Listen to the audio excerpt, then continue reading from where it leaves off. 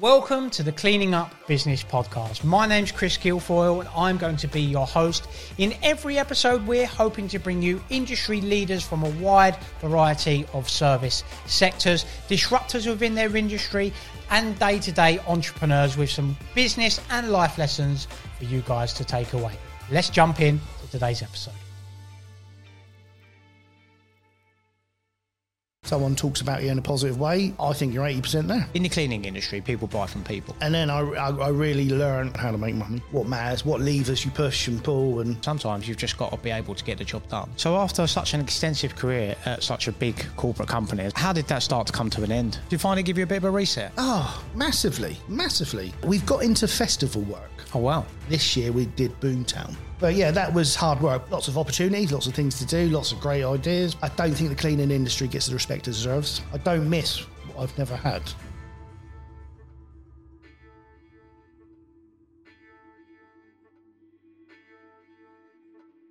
Welcome back to another episode of the Cleaning Up Business Podcast with me, Chris Guilfoyle. Today I have Shaun Brogan with me from Be Green. Yep. Be Green Cleaning. Be Green Cleaning. I'm going to let you guess what their USP is. Shaun, thanks for coming down today. As always, we go all the way back to the start with our guests. So tell us a little bit about yourself before you got into the notorious world of cleaning. Thank you. Well, firstly, thanks for having me on. No, welcome. Thank you for coming down. Appreciate it, and I love what you do. Thank you to Joe for the recommendation as well. Yeah.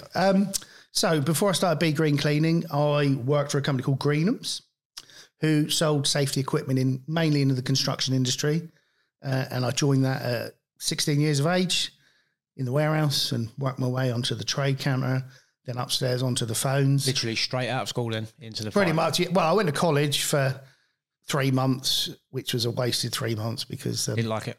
Well, as soon as they said, if you can't make it, that's fine, just tell us the next time you're in. Yeah. Which was a complete sea change from school. So I was like, oh, right, well, I won't come in tomorrow. And I didn't come in for a long time and I just popped in and out.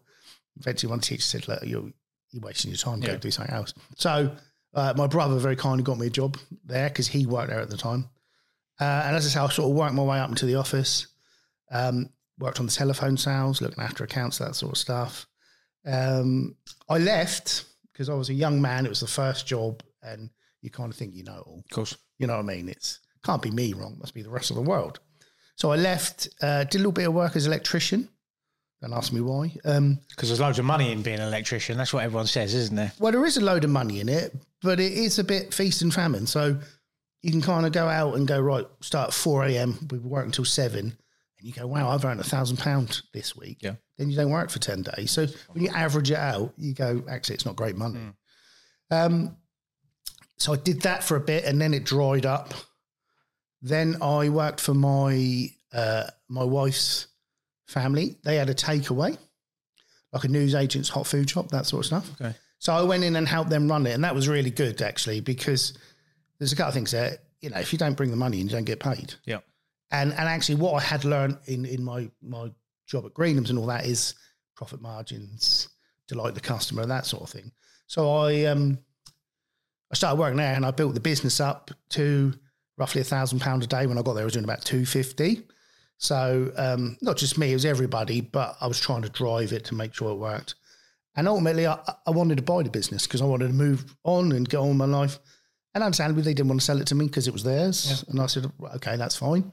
And in the interim, I'd started a sandwich round because if you don't get enough people through the door, go to them.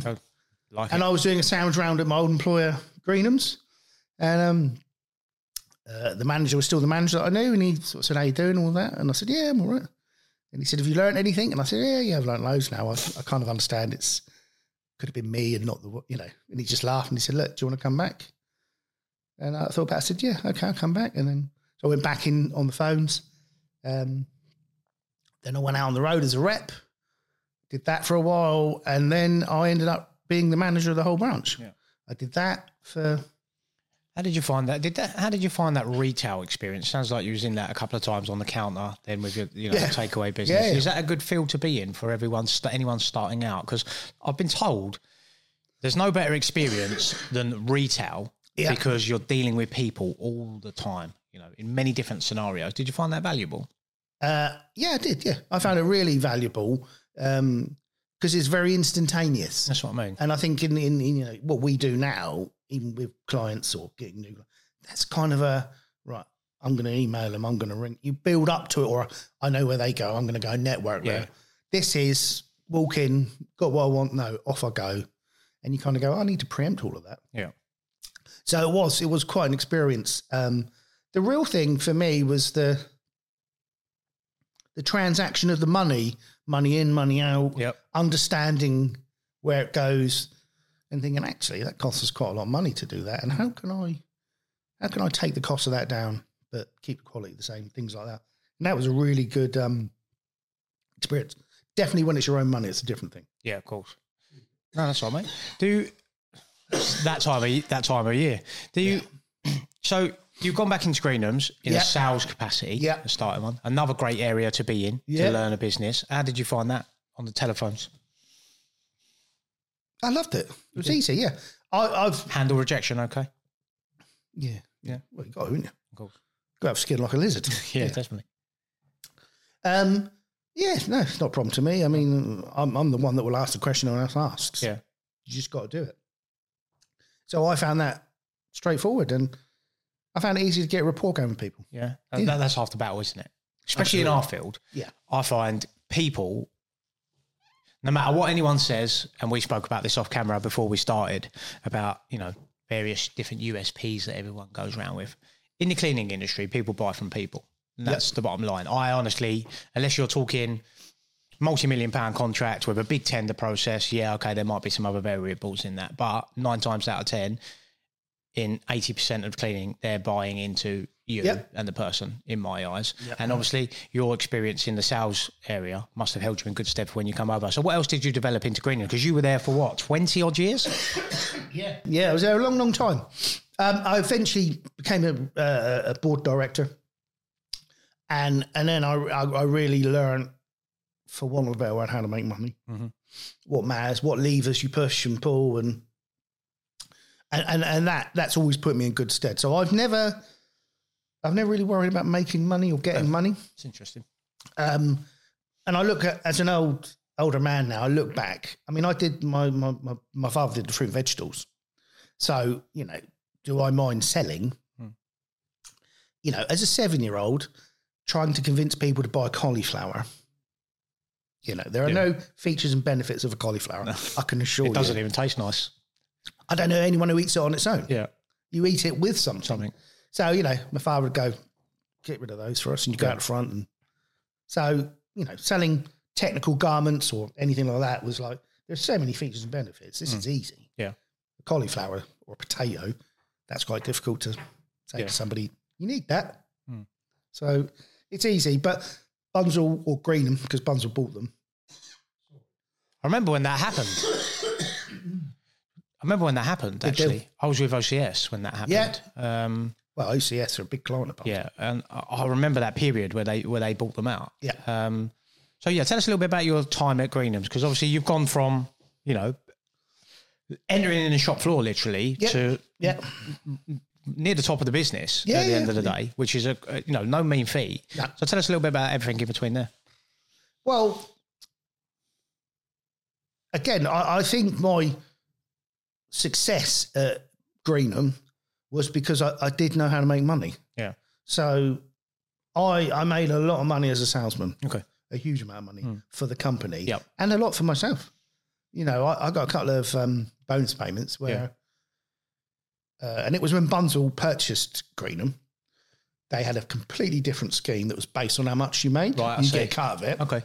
And I remember the first one I got, I didn't touch it because I thought someone's made a mistake here. Yeah. And I left it in my bank for 3 months. Yeah. And then I got paid again, a relatively similar amount. And I was like, oh no, that's my cut of the profit. Yeah. So it was, to me, it was like, oh, okay. So if I make you that, I get that. And for me, it just fell away. And I was like, that's what it is. Yeah. And I just ran off with it, so to speak.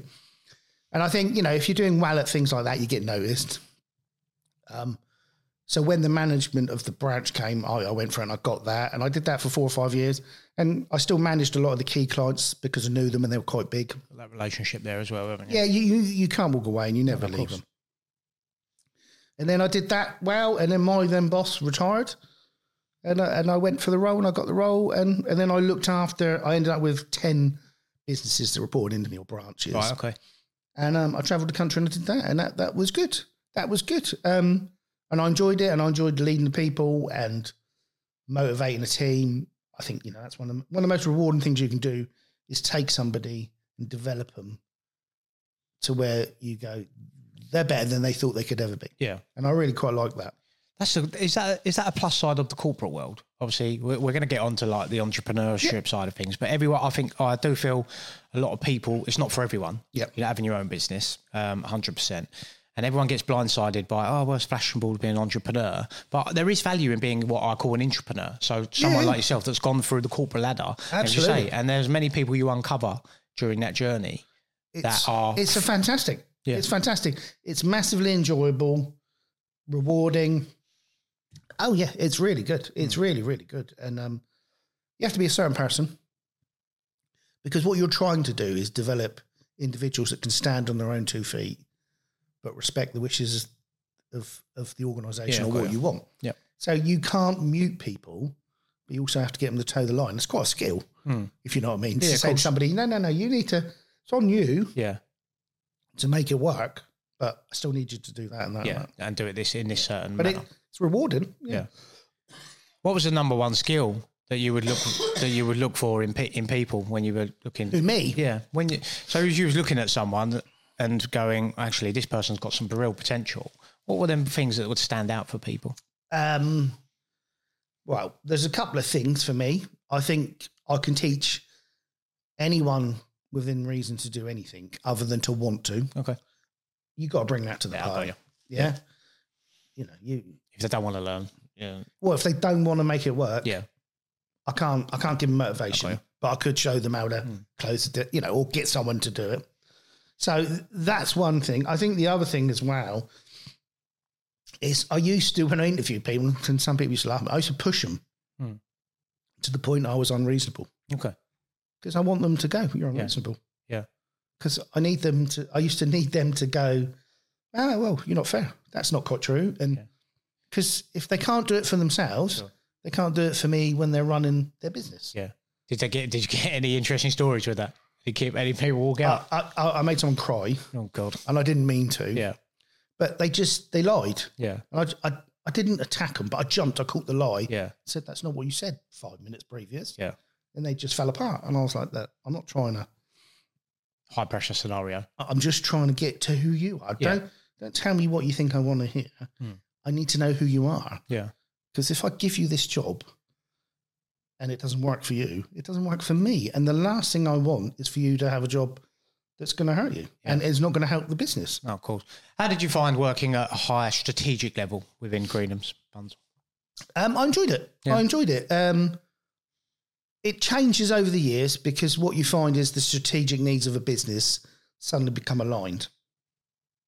So I think the thing that sort of started to eat away at me a little bit was I had control, say, of my region and pretty much what went on in it.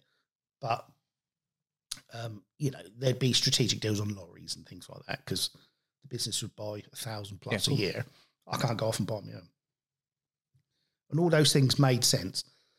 But processes and procedures started to be formalised across the group, which I do get because on the group picture, it makes a lot of sense. Yeah. And it adds a lot of value and I get it. But when you start getting down to a level where you're asking people to do stuff, you kind of go, that doesn't work. Yeah. I know for the greater good it does, but it doesn't work. In reality, on the floor. Yeah, for this part of the business. Yeah, I understand that. And that's quite difficult to navigate. Yeah. When you go, that's not quite. Particularly when you've come through, so you go, I know we need to do it that way, or I know this is how it's done. And that's why I think a bottom-down, bottom-up approach is always the best for everyone that comes through, in my eyes, because I think through my time through a large cleaning company, one of the largest in the world now, seeing it actually operationally versus coming in at mid-management and above, and you're never getting that, you're just taking people's words for it. You can highlight things like that because sometimes in big corporates, what someone says at the top doesn't, like you just alluded to, doesn't necessarily align to what really goes on in reality down below. Which is fine. Yeah. And it has to be done. They're just our consequences that have to be acknowledged and say, well, that's not going to work quite right, or that's not going to happen the way we used to because of that. And that's fine if we're going to do it, but you've got to make sure that these people are aware of it and that we understand that. And that's difficult to do. But I do think as well, coming through a business is good. I think also there is a bit to be said, though, for bringing in talent. Yeah, of course. Because otherwise you're a little bit insular. Yeah. So you only know what you know. Of course. And those people can be super talented. But every now and again, you should bring in. Yeah, and I think, like you alluded to, where you get these people in that come in with new ideas and that are, have got real potential. I think you need that. But what I'm saying is we need to, I think you've got to have a core understanding of what goes on ground level, because otherwise you're implementing processes and procedures that, like you've alluded, like necessarily, we spoke about it off camera as well. Sometimes you've just got to be able to get the job done. Yeah. And, there is that fine line between, a heavy management approach up here and processes and procedures and being very corporate. Yeah. And I can't be fair. I've got to be fair. It's never heavy handed. Yeah. But it does make strategic sense. Sure. The best way I can describe it is, you're running a Rolex and the market says, oh, we like iWatches because you're digital and fancy. Sure. We go, but we're a classic watch. Sure. So let's keep the classic watch, but let's develop a sexy digital Rolex on the side. Yeah. If you start trying to take a Rolex and turn it into just a digital, it's not going to work. It's not going to work. No. And sometimes that can happen. Yeah. And you think that's just going to pain and suffering for everybody. Yeah. Any real challenges in your corporate career that you can think back on? Any times where you thought, this isn't for me, actually? Yeah, quite a few. Yeah. Quite a few. Any that stand out? Yeah, there is one in particular. We had a discussion about, it's quite a small one actually, but it resonated with me for quite a while. That's what I mean, yeah, it's personal impact. We gave quite a lot of money to charity. Okay. Very generous. Yeah. And we just had an impromptu discussion about which charity to give it to. Because it sort of then became, can we get more bang for our buck if we give it to them? Yeah. And that really bothered me because I'm like, well, we're going to give to charity. We should give it to the most worthwhile charity. Now, I never used to think like that, and I never felt like that when I was younger. But as I got a little bit older, I just thought we should give that money to wherever it makes the most impact, not where it necessarily benefits you, us, company. Yeah, that's marketing. Yeah, cool. Of course. And I'm happy, but I'd say, well, let's just do that as marketing then. Yeah, because that's really marketing in my mind. Charity is charity. Yeah. And we should find the most worthy cause that resonates with us all and give it to that. Yeah.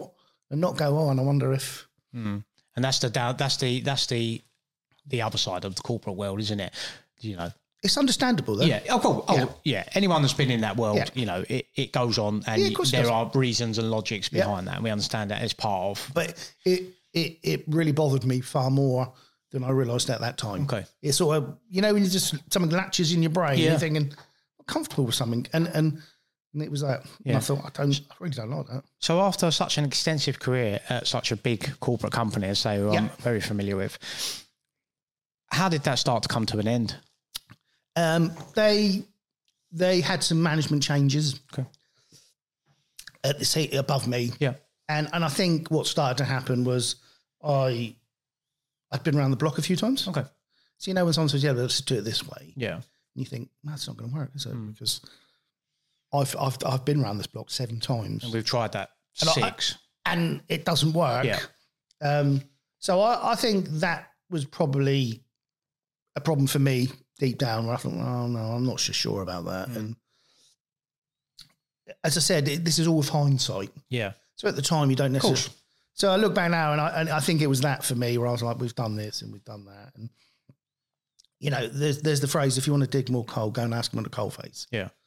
And as new management people come in and new techniques, should I say, it was more, let's tell them what to do. And I'm like, they know what they're doing. Yeah. If they say to us, I tell you what, give us a bigger shovel, we should give them a bigger shovel. And I think that started it for me, where I was like, I'm not sure this is. Yeah.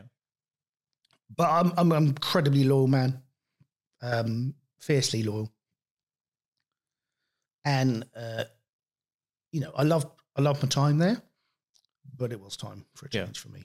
I think you know, don't you, deep down? I didn't, I knew something was bothering me. Yeah. And again, with hindsight, I look back now and think, oh, yeah, it was that. Because I don't feel that anymore. Yeah. But when you're in the throes of it. Of course.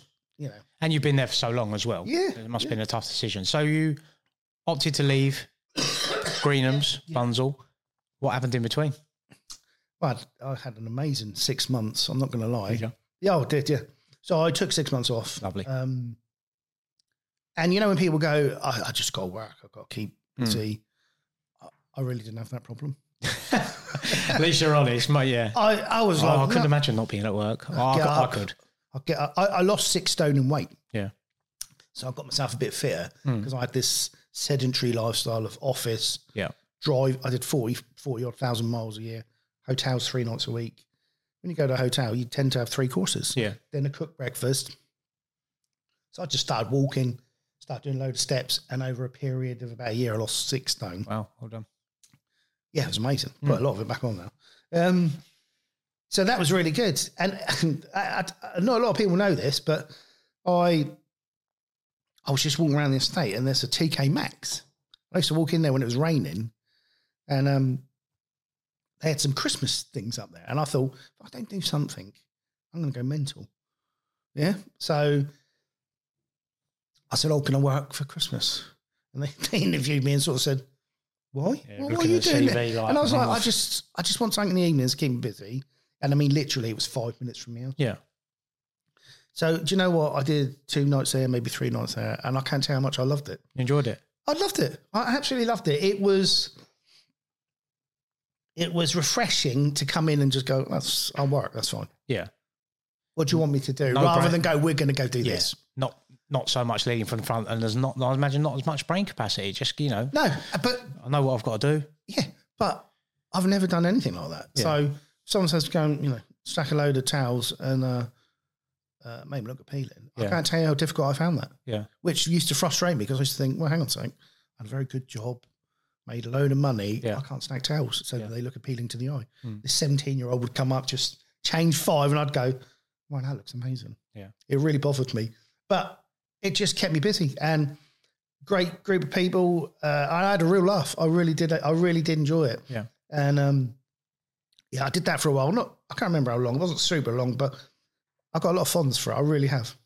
One of the best things I've ever done. How did you find having 6 months off?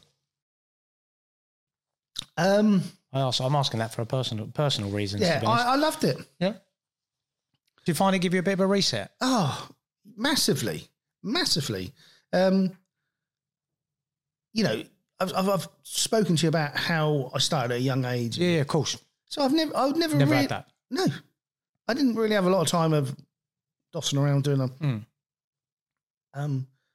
I literally took that job because I worked out that I was quite comfortably filling all my days. Wake up, go for a walk, think, right, okay, what am I going to have for dinner because I was trying to eat better. Go to the supermarket, get the stuff, walk back, get all my steps done. Then I'll start prepping my dinner. Before you know, it's dinner time, and I'm like, that's great. Yeah. And that was every day.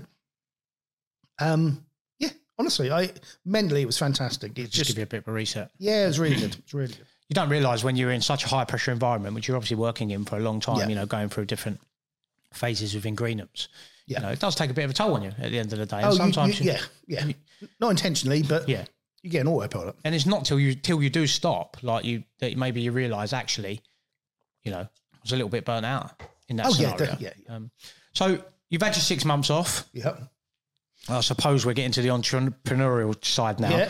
So where does Be Green come into things? How did that start? Well, as I said, I had a good job at Greenham's or Bunzl.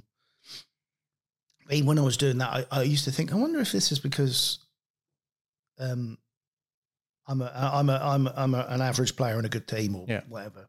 So I always had this thing about, should I maybe do something myself? And I never really acted upon it, but I started to think about it.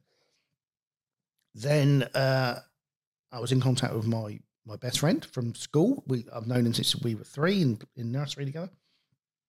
And he was in a corporate job, but before he went into a corporate world, he had his own cleaning business. So we went out for a couple of evenings, things like that. And then he just said to me, what are you going to do? And I said, I don't know. I've always thought about doing something myself, or I'll go and get another job, managing teams or whatever it is. Not necessarily in the same industry, but just similar skill set.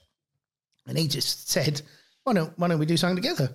And interestingly, when I was at Greenham's,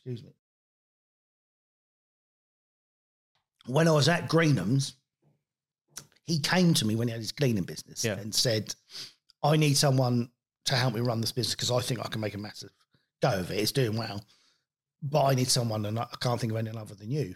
And I laughed and said, I'm not doing that, because I was on on that trajectory. Yeah, and I was like, no, I can't do that.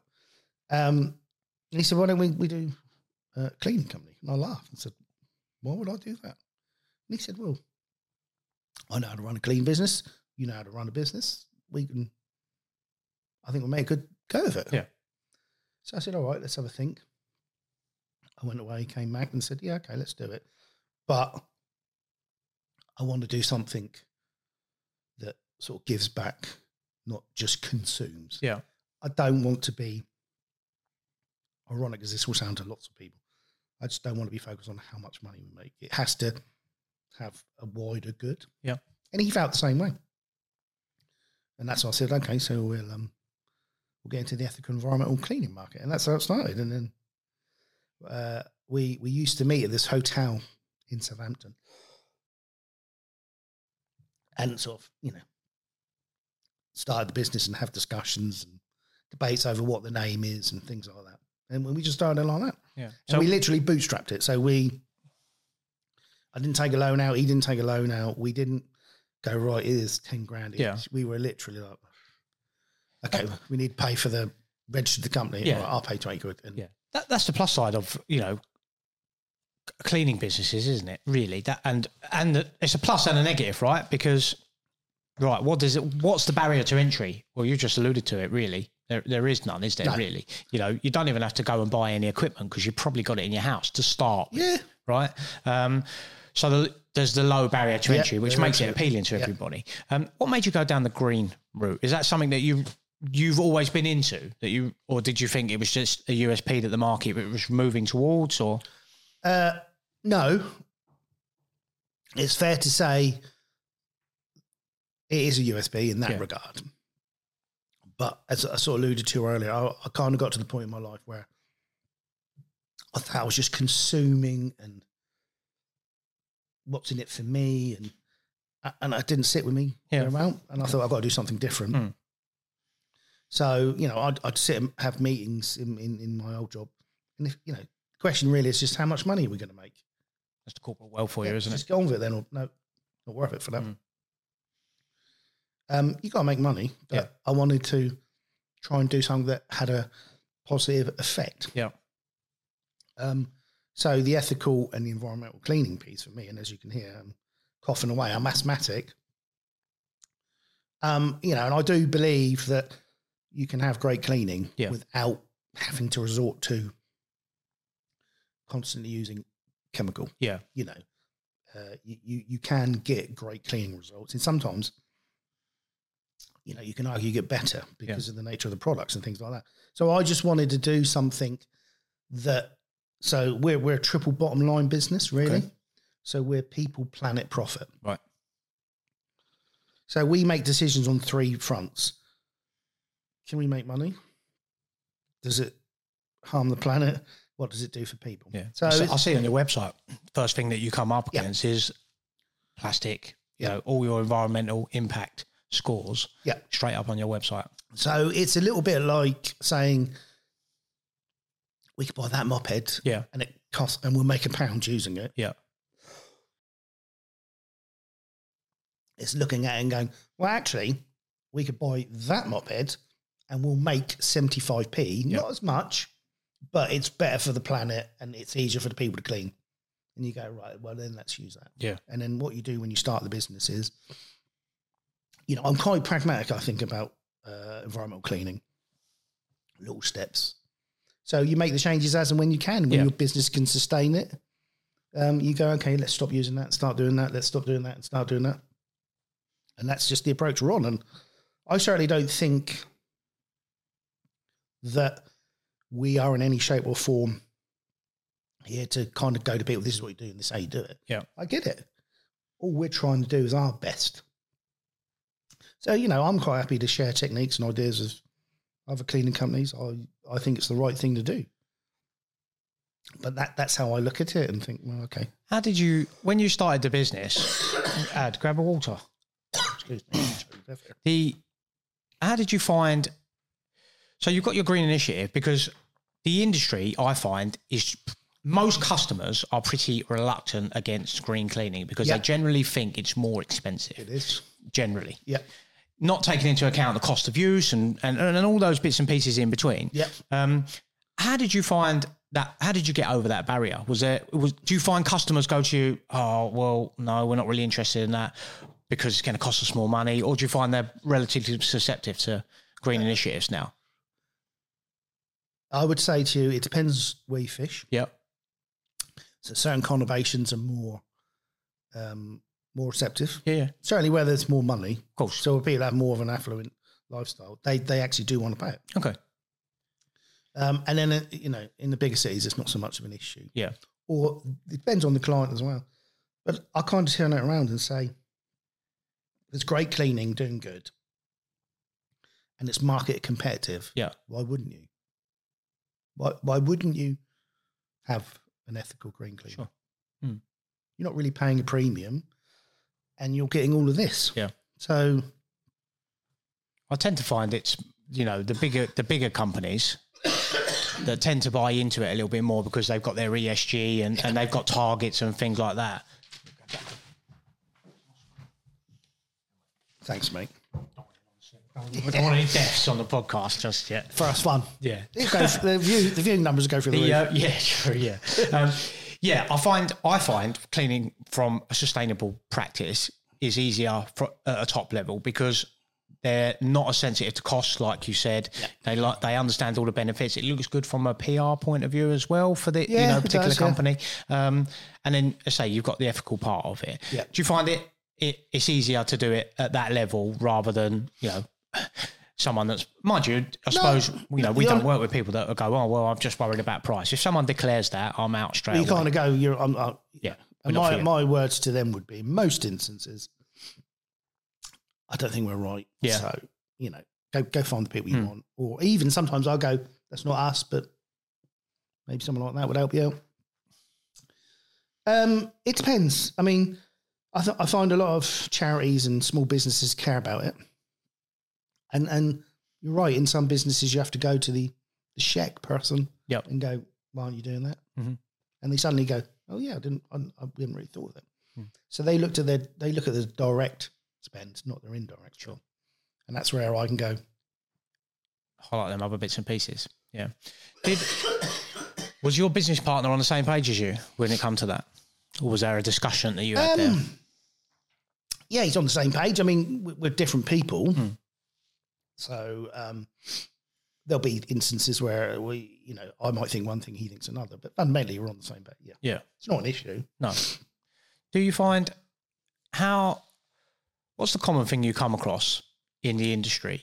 Like a common misconception about cleaning sustainably that people don't, understand or don't buy into, that you have to educate people on all the time? I'd say there's a couple of things. I think people think you're back to bicarbonate lemon juice. Yeah. And you go, no, that's not what we do. There's certainly that avenue. There is this avenue about, it's going to always cost me more. Yeah. And I would say, no, it doesn't really. Not at all. Those are the two areas I find that people think that's how you're going to do it. And that's why you're going to do it. Yeah. And for some reason, it won't be as good. Yeah. But, I know a lot of really big global FM companies that will clean quite sustainably. Yeah. They get it, and it's on such a scale that it works for them. I've just looked at that and said, well, I can't do all the things they do, but I could take 5 or 6 of them and just give them to the smaller end user, and that's all I've done. But that's the thing. People think you're going to turn up with a lemon and buy carbon. You go, no, it's not like that. I have to professionally clean. Do you think there's a problem within the cleaning industry when it comes to greenwashing, i.e., companies saying how sustainable they are? We manage this process like this, and we use these products, but really back of house, when you get into their cleaning cupboards, they don't. They're using the cheapest product they can find. Yeah, I think the problem is what I always look for though. If you're going to do that, I think it's the intent. If you know you're not doing the right thing and you talk about it in a different way, that's intent. I think a lot of them talk about it and do think that's great. Yeah. And you kind of go, there are better ways of doing it. So for me, it's the intent on it. If everyone's trying to do something, then that's got to be good for all of us, surely, isn't it? Yeah. It may not be the best, I get that. But, 5 years ago, they might have been, washing with bleach, and now they're using an all compostable sachet. Yep. And you can go, well, there are better ways, but that is markedly better than bleach. Yeah, it's making a step in the right direction. That's it. And I think just as education comes about, that's why I don't look to judge people. I'm only going on what I know. And I'm open to having my views corrected or learning more to go, actually, that is a better way now. Let's try and achieve that. So I don't think anything gets achieved by berating too much. But greenwashing, certainly is out there. Yeah, absolutely. Yeah. How's the business journey been the past 4 years with Be Green? Well, it's been amazing. Yeah? Yeah. What's growth been like? Massive? Millions in the bank, as most people say straight away? What's the reality? I'm making it rain. Yeah.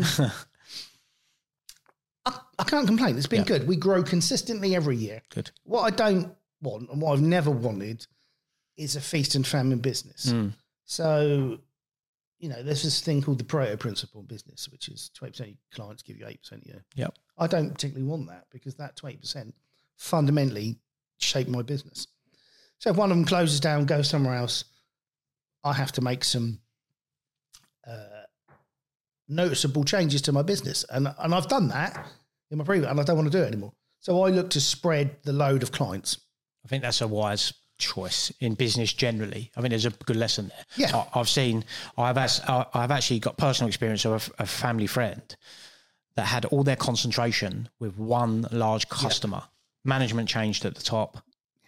They were out, and literally they couldn't recover. They couldn't recover it. So that's a valuable piece of and business. they lose heart. Yeah. So we grow consistently. We started before the pandemic. Tough time, right?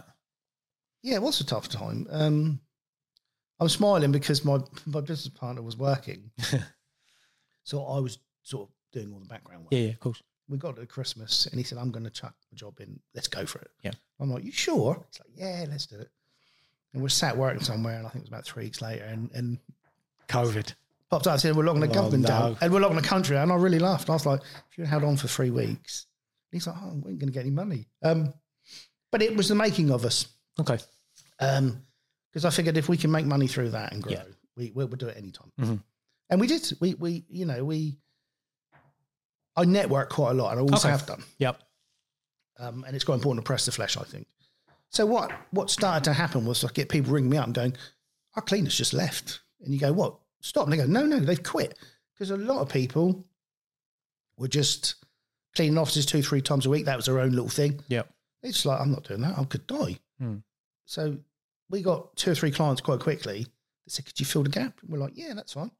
And it just sort of started to grow from there. And I was like, oh, okay, yeah, there's going to actually an opportunity come out of this because lots of people don't want to clean, understandably. Mm-hmm. And we grew from that. Yeah. Was you out in the early days of a business? You've got to be out on the floor. Yeah, on the tools, as we call it. Was you that process? How was that from going from a corporate world down to on the tools? It was good. It was all right. I liked it. That TK Maxx experience helped as well, yeah, I imagine. Yeah, it did, yeah. And of course, I kind of looked at it like a workout. Yeah. Because I was keen fit. Yeah, of course. So, yeah, that was all right. And how can you tell somebody to do something if you don't know how it's done? I totally agree. Yeah? Yeah. So I learned you know, I learned a lot doing that. And yeah, I found it all right, and actually got to know a lot of the clients. Yeah. So you know, we go and see them now. They'll go, "Oh, special occasion, is it?" And you go, "No. We keep our hands in still." Yeah. What was it like bringing staff on board? Well, that's different in the cleaning game, because what you find is people don't live to clean; they clean to live. Yeah. Yeah. So you are trying to find the best talent possible for people that are maybe at uni, want some money. Yep. People that are retired.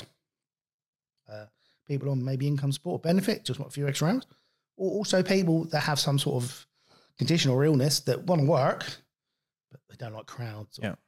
So, you know, that actually is a massive sea change to what I was used to. Of course. But fundamentally, it's okay once you understand it and you know what to do and how to do it. Yeah. We're okay. I mean, we still get challenges with people, but Everyone does. we try to be a little bit different. So we try to be more of a community for our team. Tell me more about that.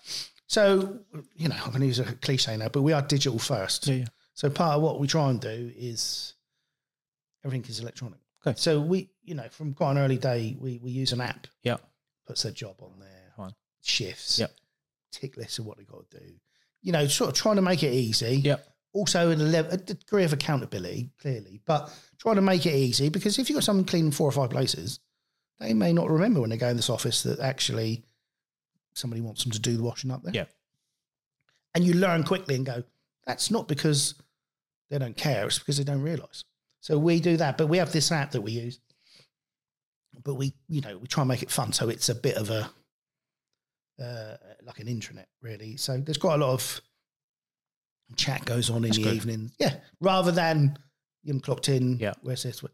It is partly that, because that's how we run a business. Of course. But it is, you know, it's always very nice when someone says, I'm not really feeling it tonight. You know, there's good and bad in this, but you get, I'm not feeling it tonight. I'm not very well. And someone else go, I'll cover you. It's fine. So in a way you go, that's really lovely. And then you also think, yeah, but you need to check with us really. But yeah. That's where culture comes in to the fray though, isn't it? You know, because if you don't have good company culture and you've got that, you know, that more dictatorial process like you was talking about, you haven't clocked in, where if there's more of a community there, in those scenarios where you need someone to cover or someone's ill, you've got that rapport that you can reach out to someone and they're more likely. It benefits the business, it benefits us, but also isn't it just the right thing? Yeah, most definitely. Yeah.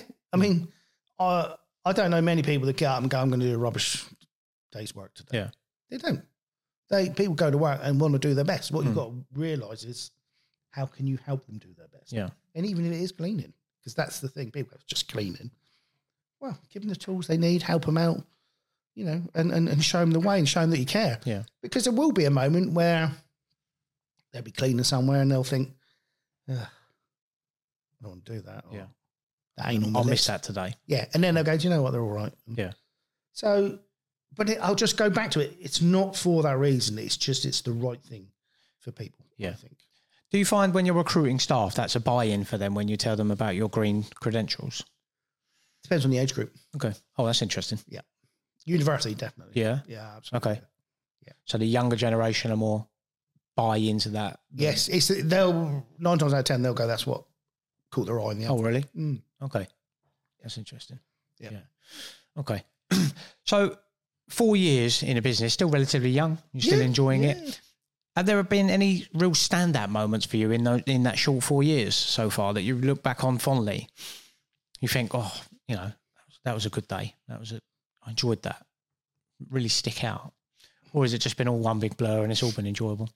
That's a good question. There are some good moments. We've got into festival work. Oh, wow. Yeah, not by design. Yeah. And this year we did Boomtown. Okay. So because they're Winchester, we're Winchester. Yeah. It works like that. And don't get me wrong, it was really hard work. It was really hard. I bet. Really, really hard work. How did you find that? Did you have to find varying volumes of staff for different days? And, yeah, it's all of that. Sounds like a pain. So we didn't do the whole site, but we did cut the specific Yeah. bits. But yeah, that was hard work. But it was one of those things where you go, After, yeah. you know what? Actually, to be fair, they're quite. I think they're the second largest festival after Glastonbury. Okay. And you kind of go, oh, you did something right there then. Yeah. So that for me stuck out, and it's quite a festival, I have to say. It is. Was you there in the work capacity, or was you enjoying yourself? Or both? Oh no, working. Yeah. Don't get me wrong. I was going there to learn. So if we do it again, what do we do to make it better? Make it better next time. So I went there in a work capacity, in that regard, with the view of, I'll go watch those people, and I'll go do that. But it's what I didn't comprehend, Chris, was the site is miles. Yeah, of course. So by the time you go, we do like 3 areas. It's like a 10-mile walk. And by the time you think, go and watch them, you're like, oh, they're a mile and a half. Well, I'm not doing that. I'm going home. Yeah. So I didn't really get to do much of that, but yeah, that was quite a moment. The reason I asked that question is, in a bit, especially in an early, people don't look back and reflect on, positive. And I've been there several times. You pass a big milestone or something happens in your business. You celebrate the wins. Yeah, that's quite big, and you think, you're back to not business as usual the next day, and you don't really reflect back on them. So sometimes it's good to go back and think. Yeah, no, we do. And that's a challenging environment to work in. Because we've done some work with Dreamland in Margate, similar scenario where you've got to fluctuate staff up and down. Yeah. You try and get 15 staff in and only 8 turn in, and you've got to deal with issues like that. So it's that was exactly what happened. It's a tough market, that one. On the flip side of that, obviously, as I say, it's still a relatively short amount of time. But in the 4 years, have you thought, I wish I'd stayed in that corporate world? No. No, because there are downtimes, obviously, and there are moments where you think, but for me, and I wouldn't say it's because it's remarkably better or whatever. Yeah. You just focus on what you do, don't you? Of course. That's the sort of person I am. But I wouldn't swap it back. I don't miss, I miss some people there because I made a lot of friends. Yeah. And I just can't see them because they might be 200 miles away. Of course. It just doesn't work. But I don't miss that piece of it at all. I like what I've got now. Probably had a better car and that sort of stuff, but no, I don't miss it. Not at all. No. I think the thing is, if you run your own business and you sat there, or the way I look at it, as I'm sat there, I'm stood there thinking, not enjoying this. I think, well, this is my merry-go-round. So how did I get into this position where I'm not enjoying it? Yeah. What do I do next to make sure I don't get into that position? Okay. Because if not, that's the beauty of running it, is you go, it's all on me or it's all on us. And you've got the capacity to change it if you need to, haven't you? Yeah. So if you're in a position you're doing something you're not happy, I look at myself and go, I got myself here. What steps did I take that led me to happen to be like this? And I reverse engineer it and go, right, I'm not doing that. Yeah. That's a great mindset to have. I don't think a lot of people take that. I think it's the only one. Yeah. Otherwise because you become a professional victim, don't you? Yeah, at the end of the day, and you're a victim of your circumstance rather than your own actions, which 9 times out of 10, like you just alluded to, it's your own actions that got you to where you are. Well, if you co-own the company, who else is at home? What's the next steps in terms of growth? What plans have you got? What's next for Be Green? Are you on about the scale of the bit? Yeah, I don't know. Still filling that out. Well, part of me says go for it. Yeah. Part of me says just keep going at a consistent level, growing and growing and growing. I think that's a better methodology, to be honest. I'm not pushing it. Yeah. I'm not precious either way at the moment. And the reason I say that is because if I felt precious either way, I'd be doing that. Yeah. So I'm kind of like, well, let's just see what happens. Lots of opportunities, lots of things to do, lots of great ideas, but there's plenty that we already do that we could do more of. Right.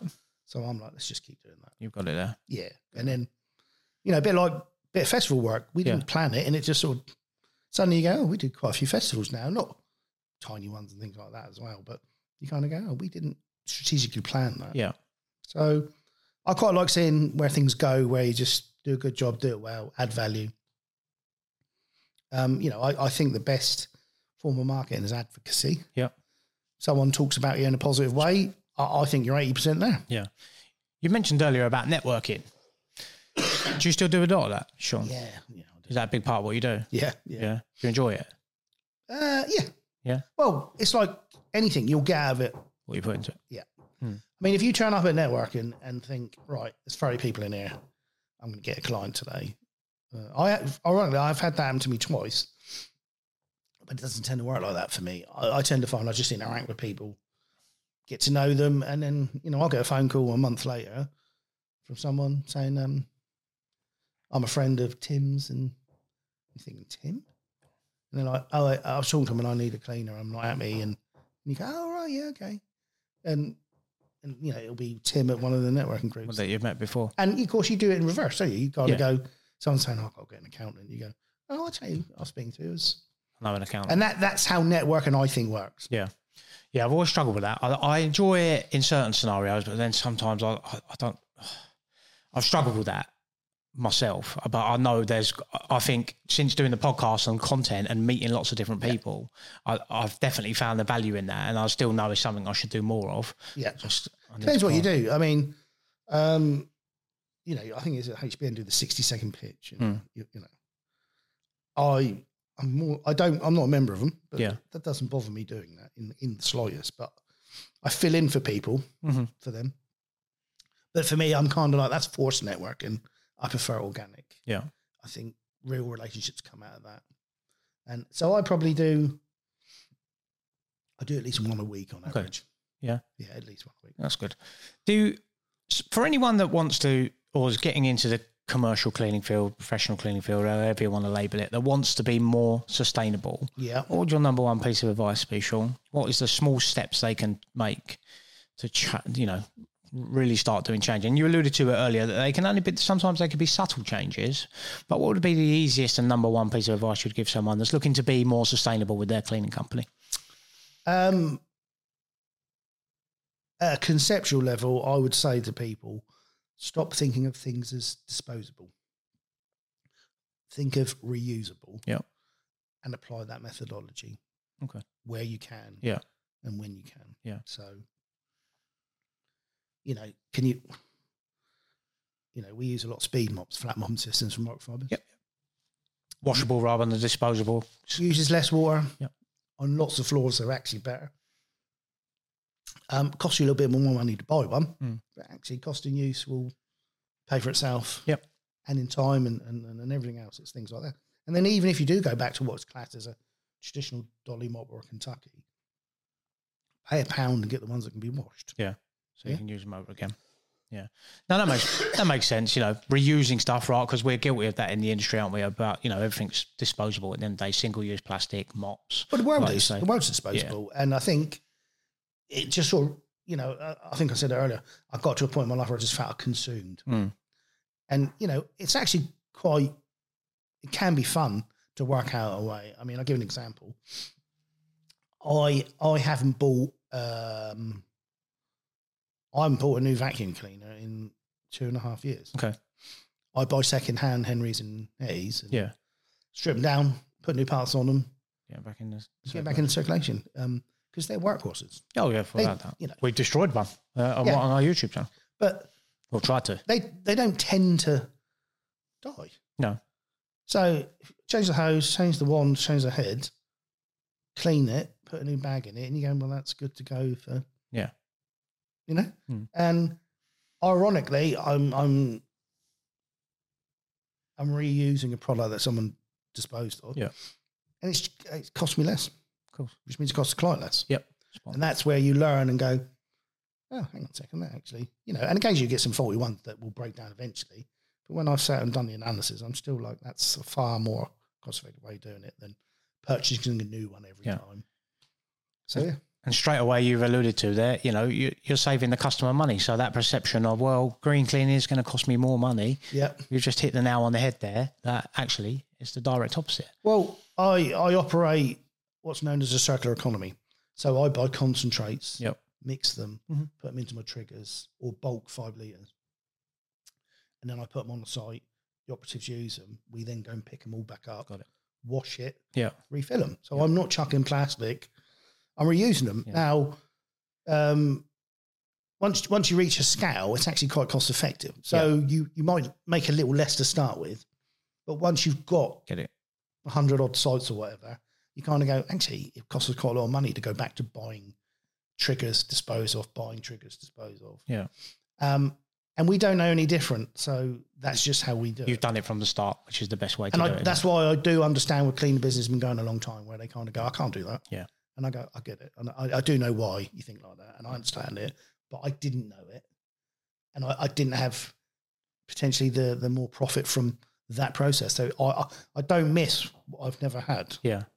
And I knew that when I did it. Yeah, that makes sense. Yeah, you're a lot more agile when you're smaller, aren't you? Yeah. I mean, it's logistics, but yeah. But it just... Try and do that in £100 million cleaning company that's got 4,000 sites or whatever with, thousands of employees. You can do anything. It depends how you want to set it up. I mean, we're not just in Hampshire. So we're down in Plymouth. We do a couple in London. We go in the Midlands. We go up to Hull. And we've just, in partnership with those clients, set up little hubs. Yep. And got it going there. So you can do it. It's just, again, you have to have this thing that, okay, I might not make as much as I could, but fundamentally they like us because that's how we do it. Mm. So for me, it's a win. Yeah. They don't really want me to keep replacing triggers and stuff like that. They want. It's a unique approach, and obviously, it's working for you guys and your customers. Yeah. If the guys want to find you at B Green, where can they find you? What's your website? It's www.bgreencleaning.co.uk. And you personally on LinkedIn? Yes, I'm on LinkedIn. It's Shaun Brogan. Yeah. SHAUN. Yeah. Yeah, I'm on that. You can email me, Shaun at bgreencleaning.co.uk. Perfect. Any closing points, Shaun? Any takeaways? What's your parting comment for us? I don't think the cleaning industry gets the respect it deserves. I agree with you totally. I think what you're doing is a great step towards that. But I also partly think that cleaning companies are creating that issue in it not getting what it deserves by talking about the market and other players in the market in a less favourable way. Yeah. If we don't value what we do, what our competitors do, I don't know why our clients would. Yeah. I mentioned that on a post recently. It's a tough industry, right? And, we mentioned it before we started, I could not guarantee you go on every cleaning site that we have and every cleaning cupboard is going to be immaculate without a red mop in a blue bucket by mistake at the end of a shift or whatever. And to go around and point that out, like you say, you're spot on. And I think I'm glad you're probably the first person that's mentioned that on the podcast. I totally agree with you. I think we're our own worst enemy in the industry. There's no... I think we need a collective approach in many different issues, and I just think we're miles away from that as an industry, which is worrying, really. And I think back to COVID, I think that was an ideal opportunity for us to come together as an industry. It sounds a bit of a cliche, doesn't it? But I think we missed that. And like I say, I agree with you. No matter if a client's called me to come and quote their cleaning, they're obviously unhappy or benchmarking it. I don't need to go there and start going, oh yeah, look at the dust there, or look at the cleaning cupboard. It's just a cheap shot. I've actually been to a couple of clients and said, "What are you unhappy about?" And they go, the standard of the cleaning. And I said, "I've got to be honest with you, it looks pretty good." Yeah. Could you point out specifically what areas it is you think aren't correct? Yeah. Because I can't see them, and if you don't tell me what they are, I certainly can't pick them up. Yeah. And I sort of said to them, "Look, I think what you've got is pretty good. If I'm honest, I'm happy to quote and work with you, but I can't see the real issue you've got. If I'm honest with you, but if you want to change, that's fine." And I think sometimes secretly we know customers. They're saying that they've got, we've got an issue here. One, it could be a relationship issue. Two, it could be down to price. At the end of the day, they're benchmarking because they want a better price. They do. And I try and collaborate with other cleaning companies. So I'm quite happy I like to meet them. Yeah. How you doing? You all right? What is it? Is there anything I can do? And I have to say, I've been quite warmly received by a lot locally. Some a little standoffish, but I'm just like, look, how often are we ever going to quote against each other? Yeah. And if we do, wouldn't you, I'd rather go. I'm quoting for that, just so you know. I can't not do it because that's cartelling. That's not correct. Yeah. But I just say to people, I'm not going to really, you know, in 4 years, I've never quoted against you. Yeah. It'd be better off having a discussion. Yeah. And I might know something and go, oh no, I get that there. Oh, where'd you do that? Oh, and suddenly, and I'm like, we should just share that. I agree with you. And I think, you know, I don't think there's many, it amazes me because can be very secretive industry. Like everyone seems to think they've got something that the cleaning company next door hasn't. And the reality is, we're all pretty similar in terms of what we're quoting for USPs and supposed USPs and things like that. With the sustainable stuff, I do believe that there are only very few companies that really take that to heart. Yeah, I mean, I think that's true. Yeah, 100%. You know, I think, you know, in honesty, transparency, you know, we try and be as sustainable as we can. Is it top of our agenda day to day? Probably not, if I'm being totally honest. You know, if a customer's dead set on it, which some are, they specify we want these products, this process, then we'll happily implement that. But and that's exactly my point. If you wanted to be better at sustainability, or you need to be, or whatever it is, what possible downside there is there to me showing you how I do it if it helps you? No, exactly. And vice versa. Yeah. There isn't any. No, of course. The worst that will come out of it is you'll think, he's all right, that bloke. Yeah. We had that issue. He gave us a couple of suggestions. That's it. Yeah. It's about relationships, and we need more of that. So I think that was a great point to finish on. Well, Shaun, thank you for coming down. Cheers, Chris. Thanks for inviting me. A bit of a journey. As always, guys, make sure you hit that like and subscribe button if you're watching on YouTube. If you're on your favourite podcast platform, make sure you leave us a review and subscribe there so you can get our episodes on a bi-weekly basis. So that wraps up another episode. Thank you again to Shaun. Make sure you check him out. We'll put the links in the comments below. And I'll see you guys on the next episode.